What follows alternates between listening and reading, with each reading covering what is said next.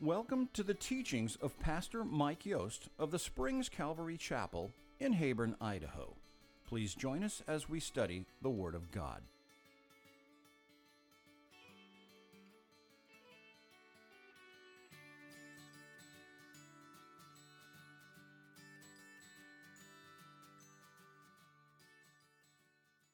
In chapter 3, we're going to deal with some of the credentials of John the Baptist, the herald, the forerunner, the prophet for Jesus, and also some of Jesus's credentials. Back in about 1992-ish, I met my wife Cheryl up in Mammoth Lakes, California. We started a family. We were both baby Christians, just wet behind the ears and just loving life, loving Jesus, and going around trying to find a church. Long story short, we ended up having a Bible study with a couple other couples. And this Bible study grew and grew and grew. It just grew out of control. And we were just knuckleheads on Christ. We just loved Jesus. We loved His Word. We loved to pray. We loved fellowship. We loved going and telling people about Jesus. And so we did. We started having outreaches into the community. We'd rent the park. We'd have the fire department come and have all kinds of activities just to tell people about Jesus. And I would go from church to church to church saying, hey, why don't you come down to the park? Expenses are covered. We're just a bunch of people. We just pooled our resources. Just show up. Bring your people. We're going to have a great time. And I remember how often all the different churches I was going into the community wanted to know, well, where did you go to school? What seminary did you graduate from? What is your degree? What denomination are you ordained in? And I'd be like, none of the above. I don't know. All I know is I know Jesus, and who I was, I ain't no more. And I just want the world to know, and we're just about His business. 30 years later, same credentials. A little bit more water under the bridge. The apostles, they were being interviewed by the Sanhedrin, and they told them, don't preach in the name of Jesus, right? And they could see these guys are like from Galilee. They're hicks. They have this accent. They're really not learned men. But what stood out to the Sanhedrin was they had been with Jesus. 3 years with Jesus. And how many of you guys have walked with Jesus for 3 years now? Yeah, right? So you got the credentials that the apostles had, right? We look at Stephen. We look at Philip in the book of Acts. And Stephen preaching before the Sanhedrin, just laying out God's plan of salvation to the Jewish rulers. And what did he do? He waited tables. He was just a servant in the church. But God opened up doors for him. Paul, the apostle, the other end of the spectrum, super learned, probably one of the most brilliant minds ever to walk planet Earth. And yet, when they get to his credentials in 2 Corinthians chapter 11, he goes, you want to know my credentials? He would take off his shirt and he would show you the stripes on his back. And he would tell you how many times he's been in prison, how many times he's been, adrift at sea or in peril of robbers. And these are my credentials, Paul would say. And goes on to say that God impressed upon him that my strength, God's strength, is made perfect in weakness, right? And we just keep the main thing the main thing. It's all about Jesus and who Jesus is, what He's done for me, and what He can do for you. So we're going to get into some credentials right now as Luke, Dr. Luke, lays out for Theophilus, lover of God, these things that you may be certain of the things that have been reported to you, that you put your faith in, that you've put your trust in. Okay? So picking up at verse 1 in chapter 3. Now in the 15th year of the reign of Tiberius Caesar, Pontius Pilate being governor of Judea, Herod being tetrarch of Galilee, his brother Philip, tetrarch of Iturea, and the region of Trachonitis, and Lysanias, tetrarch of Abilene, while Annas and Caiaphas were high priests, the word of God came to John, the son of Zacharias, in the wilderness. What are you going to do with that, church? Right? Well, it's an invitation to do your homework, okay? And yet I realize that for many people, I don't even know where to get a grip on that. I don't know where to begin. Let me just kind of give you an outline. You've got 7 people mentioned here. Luke is giving us a time stamp. He is qualifying what he is sharing now. He's pasting it right dead center in history. And because of these people, we see listed Tiberius Caesar, not the Caesar when Jesus was born. We're about 18 years later. Since the end of chapter 2, we've jumped about 18 years, and we can tell by all these people named, and we can go back in history and look when they were governing, you can put this time stamped about 27 to 29 AD. Okay, we've got a good solid time in history. This is fact, and you can run with it. It talks about Tiberius Caesar. He was a brutal dictator, kind of a Caesar, not friendly to the church. And Pontius Pilate being governor of Judea. You know, for the longest time, I'm talking for centuries, for 2,000 years practically, people said, you Christians and your fairy tales, there's no Pontius Pilate, there's no evidence. Well, there's evidence. You can go and you can find inscriptions on stones that talk about Tiberius Caesar. On the next line, it talks about Pontius Pilate engraved in the stone in history, right? And so there's people that want to mock the Bible. Every time you go and you stick a spade in the dirt in Israel, another fact, another truth comes up. This Pontius Pilate, we're going to get into him more as we get through this, but he was the governor of Judea at the time. And then Herod. Now, this is not Herod the Great who tried to kill all the babies to get rid of his rival to the throne, he who was born king of the Jews. We've studied that in previous chapters. But this is now the son or sons, if you will. There's 3 sons mentioned here of Herod, okay? And they're called tetrarch. Tetrarch is a term that means ruler of a fourth, okay? And we get 3 of them here. The reason is that ruler of a fourth portion that had fallen into use or practice as just a term for a partial ruler. And so while there's only 3 sons, we get these tetrarchs. They each, son of Herod, got a special region that they were governing over, okay, as, quote, king, but they were king at the pleasure of the Roman government. They were king in name only. They weren't even Jewish in their lineage, okay? They were just an appointed position. You're kind of a king so the people can have a king kind of thing. Kind of like in Great Britain today, right? There's a king. People like the royal family, but they really have no real power, okay? They're just influencers, if you will. And this is Herod, now being tetrarch of Galilee. Now, this is the region that we're going to be dealing with in the next handful of chapters. The next 10 chapters deal with this region around the Sea of Tiberias, the Galilee region, the ring that surrounds that area. And this is that Herod. He's the tetrarch of Galilee. And his brother Philip, okay, he's the tetrarch of Iturea and the region of Trachonitis. Now, if you do a little homework, you'll find out this is up north, okay? And it's very interesting, even if you go to Israel today, if you do a tour, you're almost certainly going to go to Caesarea Philippi, okay? Caesarea Philippi is on the headwaters of the Jordan River, under the snow-covered slopes of Mount Hermon. You can actually fish for rainbow trout in the Jordan River there, right? And it's wonderful stories that we'll touch on as we go on through here. But this Caesarea Philippi, Caesarea is named for Caesar. Philip, who was the tetrarch up north, he put his name on that community, that town. There's lots of Caesareas, cities named after Caesar. This particular one named after the brother Philip, who we're going to talk about in detail a little bit later, in the region of Trachonitis, and Lysanias, tetrarch of Abilene. And that's about all you're going to learn or know about him. He's really not a big player, but he's one of the other brothers. And then we get Annas and Caiaphas, who were high priests. Now, if you've done any reading in your Bible, you would know that there's only one priest at any given time. The reality is Caiaphas is the son-in-law of Annas. Annas was high priest.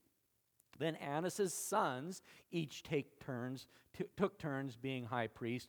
But it's at this time, this date, this stamp in history that Caiaphas, Annas' son-in-law, was the official high priest, again, at the pleasure of Rome. Yet, Annas, being the elder, the elder statesman and the father of all these priests, basically had all the weight, all the gravitas was Annas. Caiaphas was kind of like, what do you think, Dad? Or, father-in-law, and then things would go that way. We'll see that later come into play in Jesus' trial on the day that he's going to be hung on the cross. These players will come into play. But anyways, we've got all these. And then we also have the Word of God came to John, the son of Zacharias, in the wilderness. And we know John. We've met him. He is John. We know him as the baptizer, John the Baptist. We've studied his story up to this point. But it's interesting now, he's been out in that wilderness. In the Gospel of Mark, we read that he clothed himself with a camel's hair robe. He had a leather belt. He subsisted on a diet of locusts and honey, right? A spoonful of sugar helps the medicine go down. Well, I guess honey makes locusts go down better. But he's been out in the wilderness, okay? Just desert region, basically on his own, just waiting for that day when God would call him into ministry. He is the son of a priest. Zacharias is a priest, so he's a PK, a priest kid, okay? And his life was already established for him when he grew up to be 30 years old. He should be stepping into the priesthood just like Daddy, And it's kind of that question, who's your daddy, right? That's what they wanted to know about me when I'm telling all the churches up in Mammoth Lakes, hey, we're going to have a big old event. Well, who's your daddy? Where'd you go to school? What's your degree? What's your, all of this denomination? And so they're looking at this. Here is John the Baptist. His credentials, he is son, lineage, heir, pedigree. I'm a priest, okay? And now here he is out in the wilderness, long-haired, no doubt, the way that honey would stick in his beard with all the locusts and everything. The Bible describes him as quite a wild guy. Okay, he was a sight to behold. He was politically incorrect. Okay, and he's out in the wilderness, and what happens? Way out in the middle of nowhere, the Word of God came to John. Ultimately, that's his credential. God spoke to me. I had a revelation from the living God. Now, there's much more to it than just a burning in the bosom or some kind of a feeling. It's the Word of God, okay? He would have been well trained in all of the Old Testament, all the scrolls. He was raised to be a priest. He would know his Scripture inside and out. And while he's out there, God just impresses upon him, it's time. John, it's time. The Word of God came to John preaching a baptism of repentance for the remission of sins. We're going to talk about baptism a lot this morning. It's the Greek word baptizo, and it literally means immersion, okay? Even if you were doing laundry, you could baptize your laundry, okay? You just immerse it, right, in the soap and the suds. But this baptism, this baptizo that it's talking about for remission of sins, baptism in John's culture, the priests, the people at the temple, baptism was a ceremonial cleansing. It wasn't about washing the dirt off. It was about a picture of what's going on inside your heart. And actually, it's very interesting. Baptism was not done by the Jewish people. It was done by Gentiles, non-Jews, who were proselytes. They were converting to Judaism. And what they would do is, if you're a Gentile and you want to be a God-fearer, is what they would call them. You're not Jewish, you'll never be Jewish, but we can circumcise you and we can dunk you in the water. You come out, you're ceremonially clean. Now you can hang with us, go to the temple with us, stuff like that. They would have a mikvah and you'd walk down in it, and then you'd go underwater and you come back up and bam, you've been baptized. So this is a ceremonial thing. But what John is doing, he's out in the wilderness preaching a baptism or a ceremonial cleansing of repentance. repentance. To repent, the Greek word is metanoia. And I bring that up because it really means just change your mind, literally. And what it refers to is to start seeing sin the way God sees sin.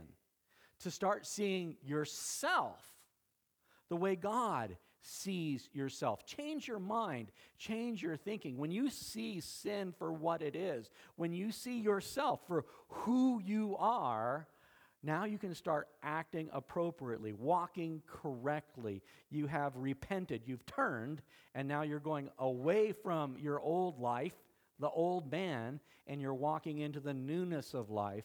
You're walking into the will of God. And this is that idea of repentance. And this is what John is preaching. Repent. Repent. Change your mind. Get a new direction. Stop going the way you've been going. Turn around and go this way for remission, for that removal of sin from your life, that it would not have power over you any longer, but that you could rule over it.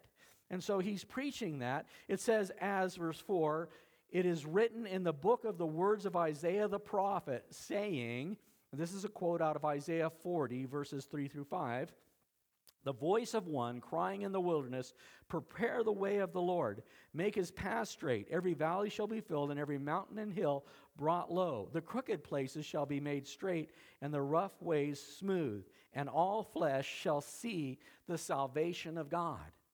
This is a word that came to the prophet Isaiah 700 years prior. And he was telling there's coming a day where there will be a prophet who will go before Messiah, and he'll tell people, repent, change your way, prepare, the Lord is coming. In Luke chapter 20, further on, we read about this experience in verse 20 or verse 1 of Luke 20.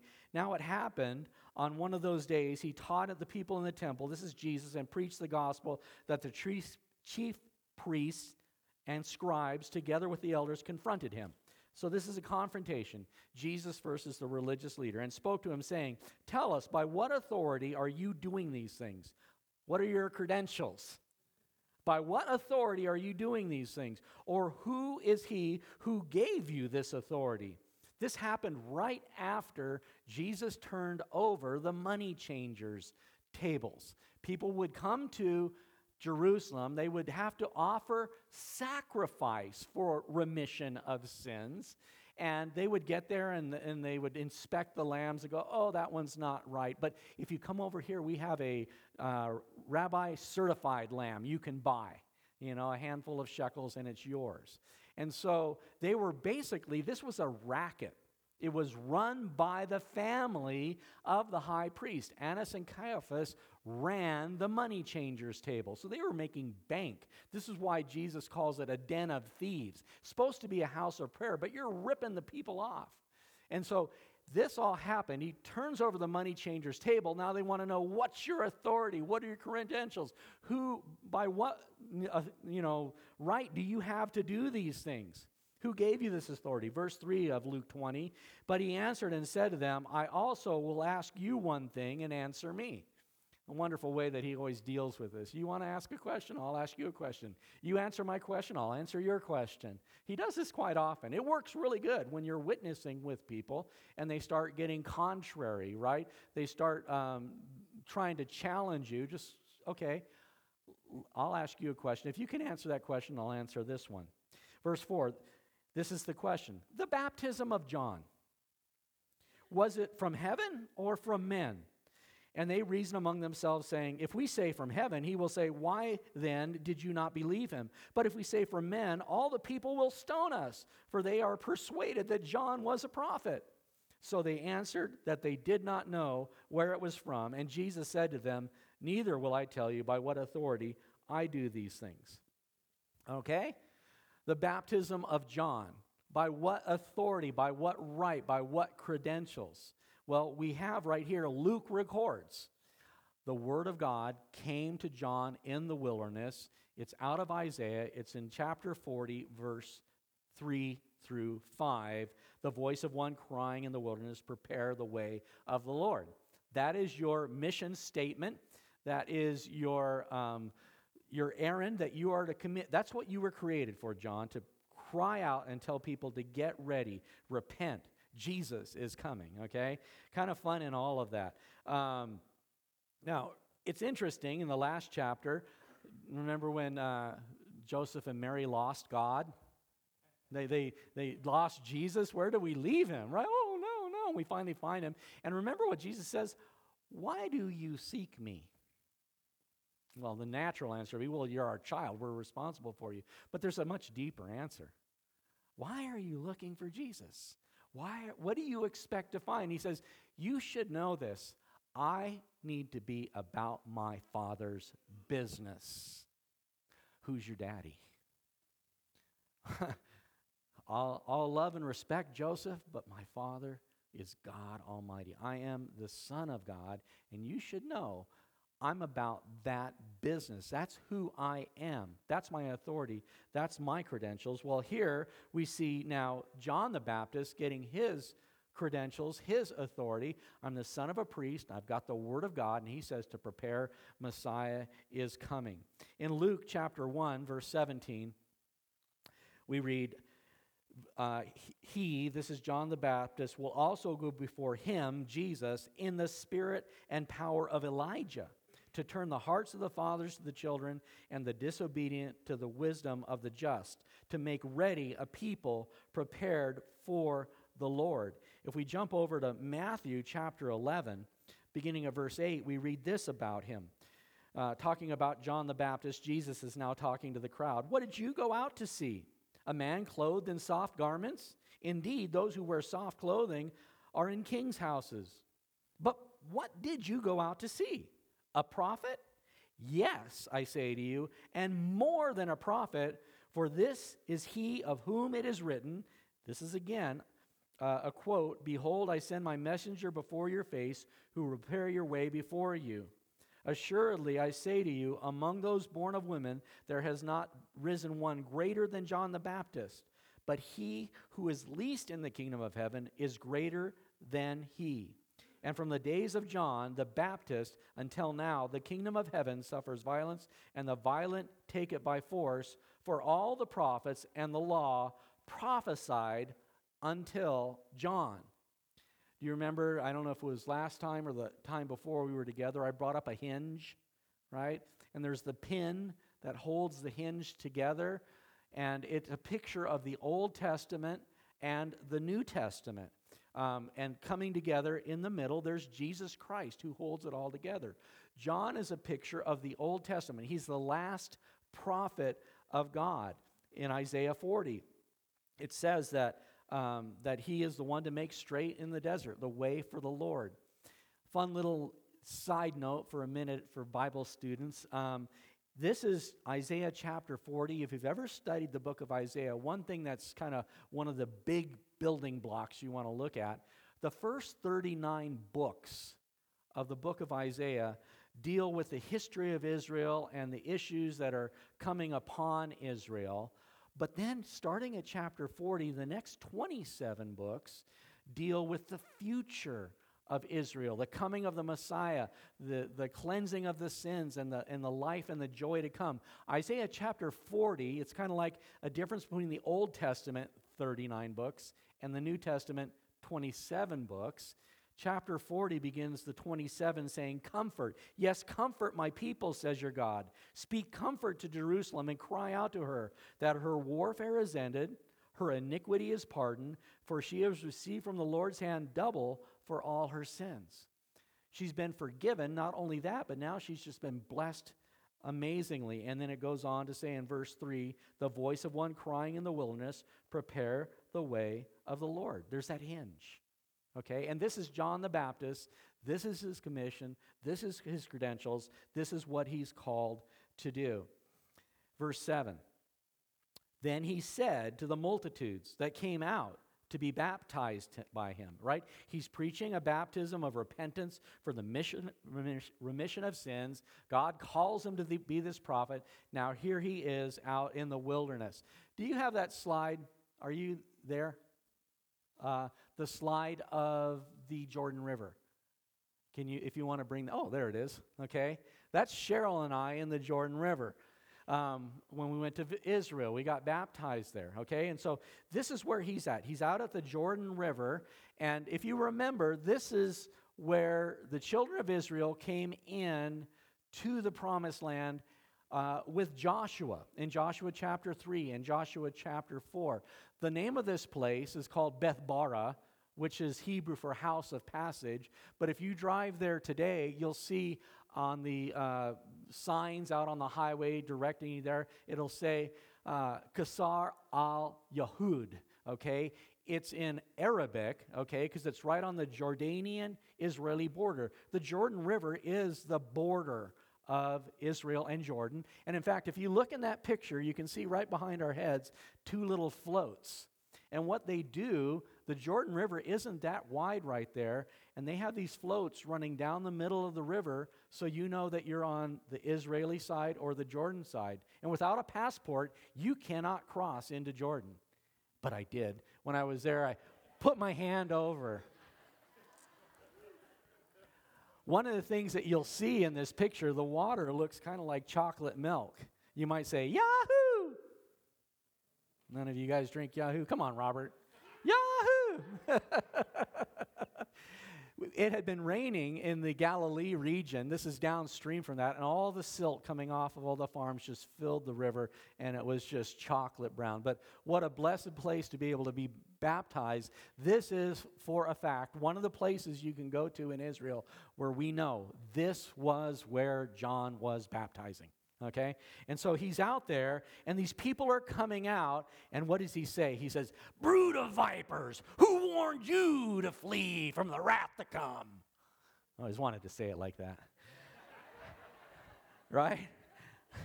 But, you know, that's not a nice thing to say to people. I mean, evangelism 101, don't do that. Okay?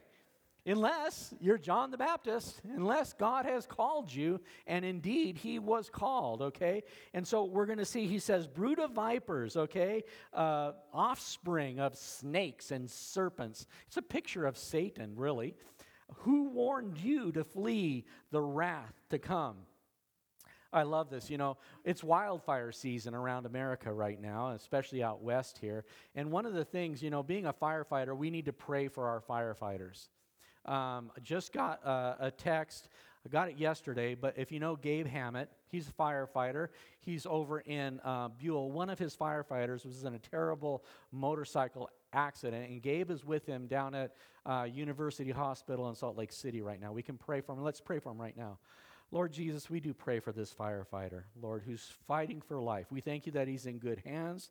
We thank you that he is now stabilized. But Lord, we recognize that without your hand, without your touch, Lord, it's impossible to see things healed. And yet with you, all things are possible. So we just lift Gabe up there. I thank you that he's there to be there with this brother and just love on him and preach Jesus to him.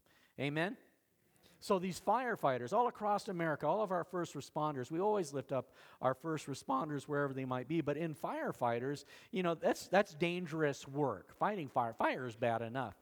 But one of the things that most people don't really reckon, unless you've known a firefighter or talked with them, when they're out there on the brush lines and they're trying to tear down the brush so the fire can't leap over, one of the problems they face are rattlesnakes.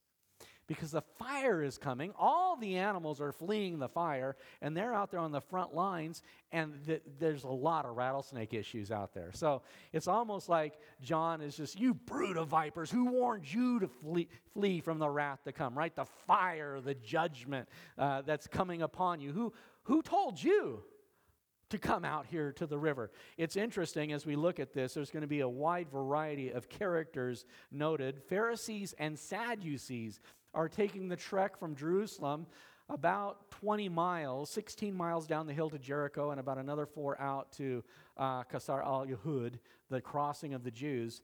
And they're coming out to see what this John the Baptist, this PK, this priest kid who is so irreverent and so outside of the mold, What is he doing? Because people are flocking to him. We're going to see in a minute here. Tax collectors are coming down there. Soldiers, Roman soldiers are coming down there. The multitudes, the common people, all the quislings, all the people who work for the Roman government, they're all coming out to this baptism. And so John is asking him, who warned you to flee from the wrath to come?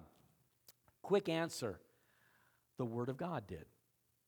The Word of God has been saying this all along. In Malachi, I've quoted this a number of times, speaking of John the Baptist and his ministry, in the last 2 verses of your Old Testament, it reads in verse 4, or chapter 4, verse 5, "Behold, I will send you Elijah the prophet before the coming of the great and dreadful day of the Lord.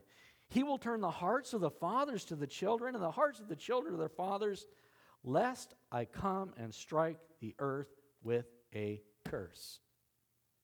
400 years of silence, no prophets in Israel, no word of God, and now the word of God has come to John the Baptist. He's out at the Jordan River. He's preaching a baptism of repentance of sin. The people recognizing what the word of God has prophesied. The days are short. We need to do business with God. The message hasn't changed in 2,000 years. Do you know Jesus is coming soon? The Bible is full of prophecy. A third of the Bible is prophetic. And of all the prophecies of Jesus' first advent, when he was born in Bethlehem, the incarnation, and of his first ministry, all the prophecies that speak of things we're reading right now, that's only 1/3 of the prophecies. 2/3 of the prophecies of Jesus deal with his second coming. The one that is on the doorsteps, the one where we can hear the knocking. And Jesus says, if you will open the door, I will come in, okay? We're in that day right now. And that day, when it happens, we will be caught up. We will be taken with the Lord, in the air with the Lord, and we will celebrate as the bride of Christ, the wedding banquet of Christ. But for 7 years, it will be hell on earth, known as the Great Tribulation, the wrath to come, okay? And so we need to be ready. This message of John the Baptist is as appropriate for this morning as it is in the days of John the Baptist, okay? We need to repent. We need to change our way of thinking. We need to turn from the world. We need to turn from the sins and the wickedness and all the things of ourselves, and we need to set our sights on Jesus and heaven and start walking that way. So he asked them, he says, verse 8, "Therefore bear fruits worthy of repentance, and do not begin to say to yourselves, we have Abraham as our father. For I say to you that God is able to raise up children to Abraham from these stones."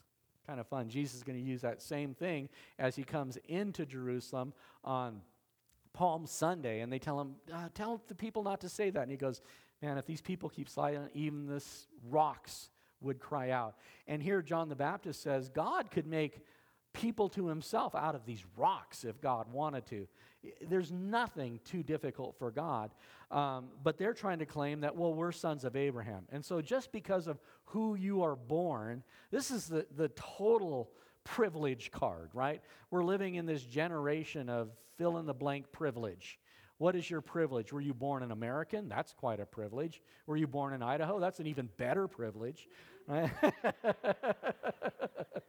Right?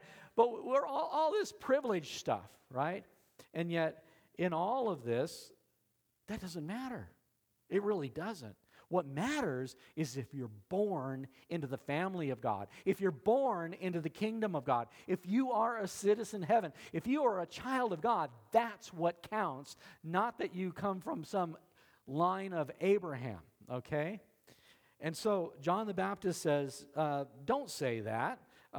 He's able to raise up children unto Abraham from these stones. He says, even now the axe is laid to the root of the trees. Therefore, every tree which does not bear good fruit is cut down and thrown into the fire. Bear fruit worthy of repentance. Okay? This is getting the horse before the cart. First comes repentance. first comes a change of mind, a change of heart, a change of direction, a change of lifestyle. You are a new creation. Old things are gone. All things have become new. And in doing so, you will naturally bear fruit, okay? These things that come out of our life, okay? I've got an orchard at home. I've got apples, peaches. Peaches are coming off the tree right now. They're so good, okay? We got cherries, whatever, it doesn't matter. But guess what comes off of my peach tree? Cherries? Peaches, right? If you're a child of God, what kind of fruit will come out of you?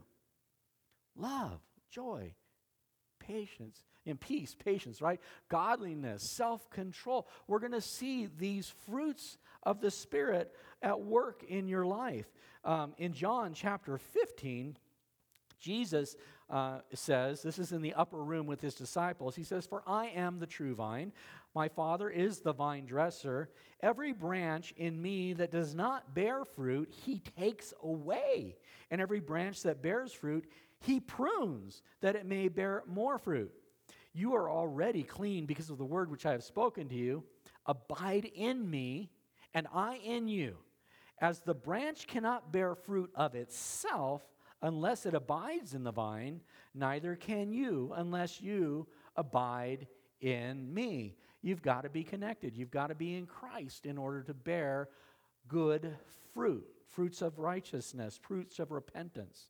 Verse 5, "For I am the vine, you are the branches. He who abides in me and I in him bears much fruit, for without me you can do nothing. If anyone does not abide in me, he is cast out as a branch and is withered, and they gather and throw them into the fire, and they are burned. Who warned you to flee from the wrath to come?" Right? There is a day of judgment coming. "If you abide in me and my words abide in you, you will ask what you desire, and it shall be done for you. By this my Father is glorified, that you bear much fruit. So you will be my disciples." And then just coming over to Matthew chapter 7, speaking of this fruit, it says in verse 15, "Beware of false prophets who come to you in sheep's clothing, but inwardly they are ravenous wolves. You will know them by their fruits. Do men gather grapes from thorn bushes or figs from thistles?" Answer? No, of course not.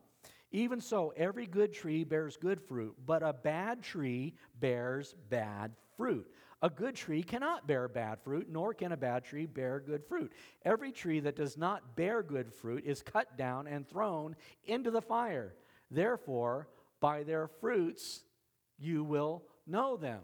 Okay? So fruits are just a way that we can identify that something has happened, that metanoia, that change has occurred inside you. You're no longer a bramble bush or a thorn bush or whatever you're doing, bringing forth bad fruit in your life. You're now a child of God, and now you naturally bear good fruit. You don't even have to try. All you have to do is reside, abide, rest in God, and the natural expression will be fruit. Have you ever been to an orchard and seen like an apple tree or a peach tree? You come and see my peach tree right now. It's really cool. It's so beautiful. And if you go out there and it's really calm, the wind isn't blowing, maybe it's nighttime and it's quiet, you can get out there just amongst the peach trees, and if you're quiet, you can hear them go, "Fruit, fruit, fruit." And there you go. There's a peach. Is that how it works? That's not how it works. They're just peach trees. They're just soaking up the sun, sucking up the water, the nutrients. They're just having a beautiful life and fruit. Okay? This is what John the Baptist says we should be doing. Okay? Get back on track here. So the people asked him, verse 10, saying, "What shall we do then?" What would that look like, that fruit? It's not something that you do to get in heaven. It's something that you do because you are going to heaven. You're a child of God, a king's kid. He answered and said to them, he who has 2 tunics, let him give to him who has none. And he who has food, let him do likewise. Then tax collectors also came to be baptized, and he said to them, Teacher, what shall we do? And he said to them, collect no more than what is appointed for you. Right, Jeff? Anyways. He would say amen. I'm saying amen for him. Verse 14, likewise the soldiers asked him, saying, and what shall we do? So he said to them, do not intimidate anyone or accuse falsely, and be content with your wages. Okay? Just do your job. Do it honorably. That is good fruit. Do you know that when you show up at work on time and you put in the hours asked of you as your boss has asked, and you do so with joy, without grumbling, that is fruit. People look and say, man, do you know any other people that go to your church? I need to hire somebody like you.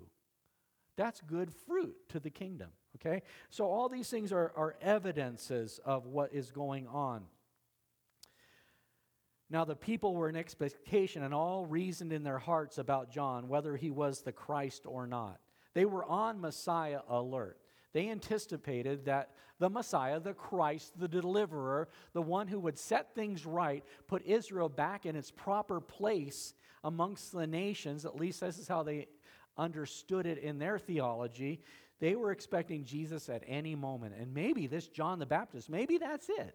Maybe he's the Messiah. Maybe he's the one who's going to start the revolution and get us back to where we belong. And John answered, saying to all, I indeed baptize you with water, but one mightier than I is coming, whose sandal strap I am not worthy to loose. Basically, he's saying, I am not the Messiah. I am not the Messiah. And we've read a number of passages already. He's the herald. He is the forerunner. He is the one that is making people ready for Messiah. Okay, the Scripture's been teaching us all along. And he says that compared to Jesus, I am nothing. In Matthew's gospel, it says, I'm not worthy to unstrap his sandal. I must decrease that he might increase. I should become just part of the background so that he gets front and center stage. Okay? It's not me. John answered, saying, I indeed baptize you with water, but one mightier than I is coming, whose sandal strap I'm not worthy to loose. He will baptize you with the Holy Spirit and fire. Okay, it's repeated also in Matthew's gospel. He will baptize you, baptizo, immerse you, submerge you, soak you, and then you will come out a child of God. But he says, with the Holy Spirit. Now, this brings to mind, and it comes up in church, people ask me this question from time to time. So are you saying that when you believe that Jesus is Lord, and you confess with your mouth, and you believe in your heart that God raised him from the dead, you are indwelt with the Holy Spirit, you become a child of God? Then, is it possible that there would be another baptism of the Holy Spirit? It's talked about in the church as the second baptism. Which one is it? I would tell you it's both. Absolutely. When you confess Jesus as Lord, you are completely indwelt by the Holy Spirit. But you need that continuing power of the Holy Spirit to be witnesses. Jesus would say after his, when he was going up into heaven and they watched him leave, he says, but tarry, wait in Jerusalem for the promise of the Father, for his Spirit will come upon you. And you will receive power to be my witnesses, right? In Jerusalem, Judea, Samaria, and to the ends of the earth. You need that witnessing power, that dynamite, the dunamis power. We need that on an ongoing basis.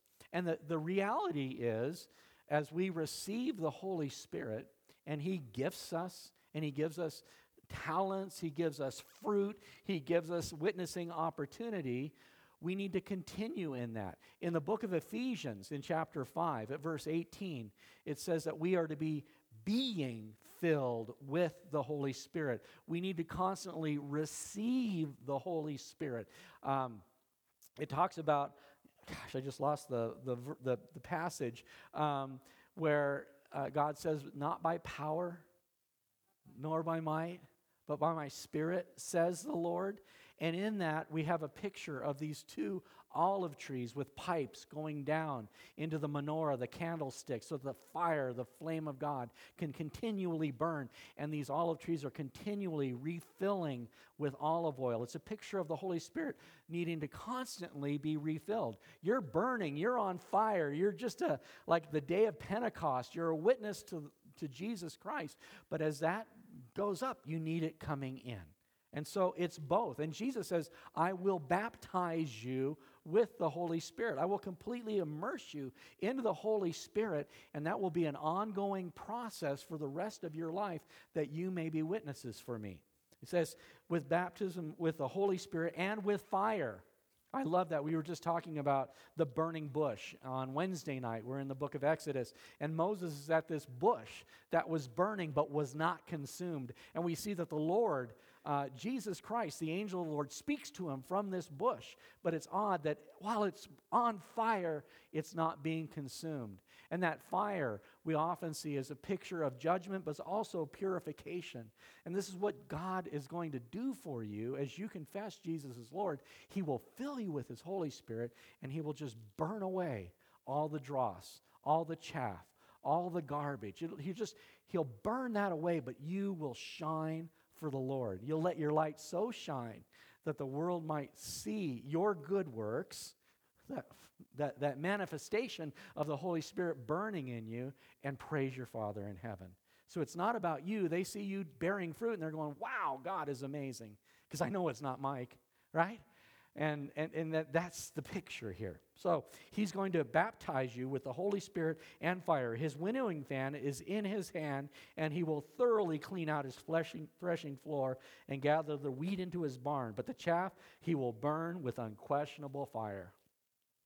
Okay, team, quick question. We're going to have to wrap this up. What do you want to be?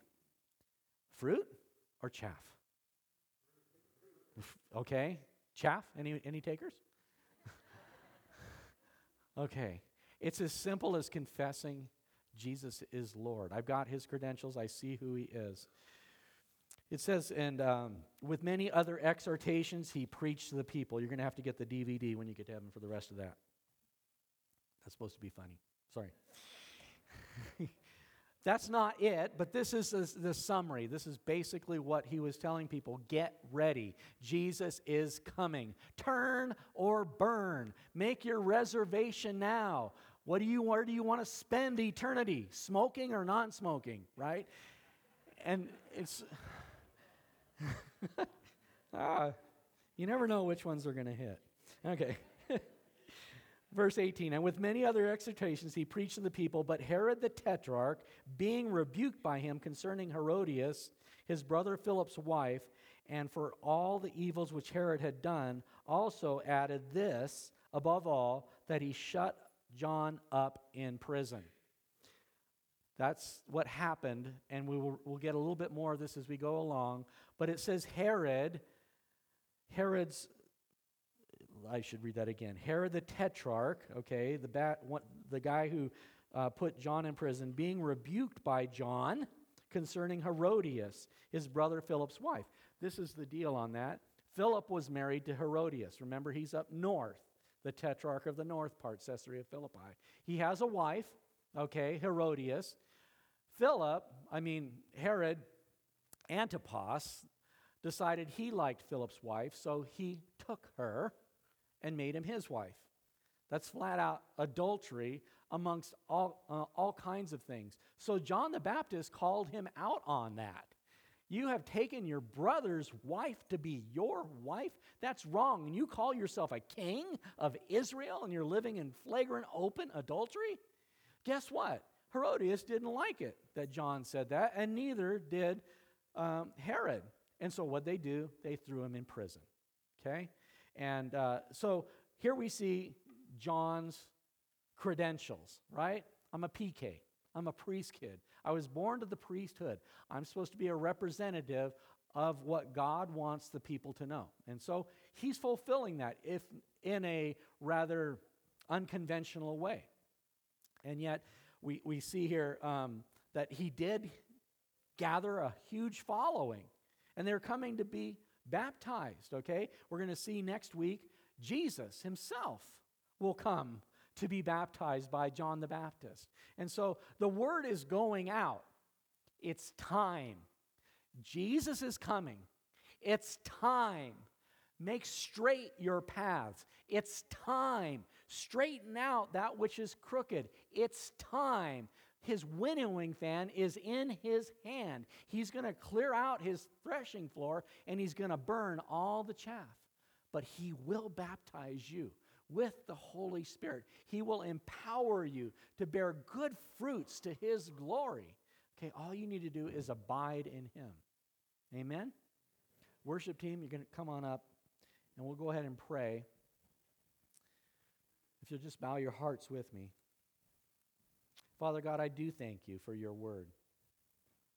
The word that penetrated my heart when I heard these words. I needed to change,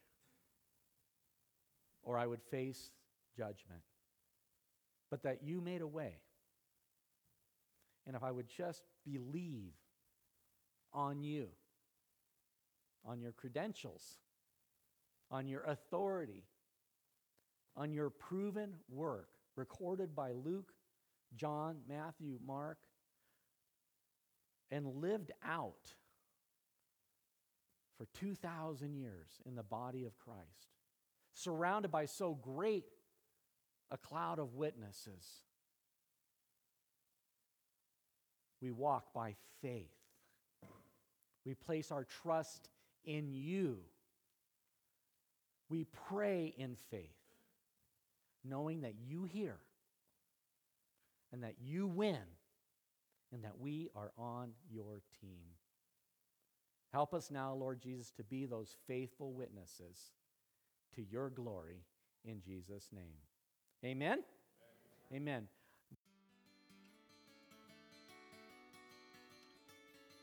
Thanks for joining us today.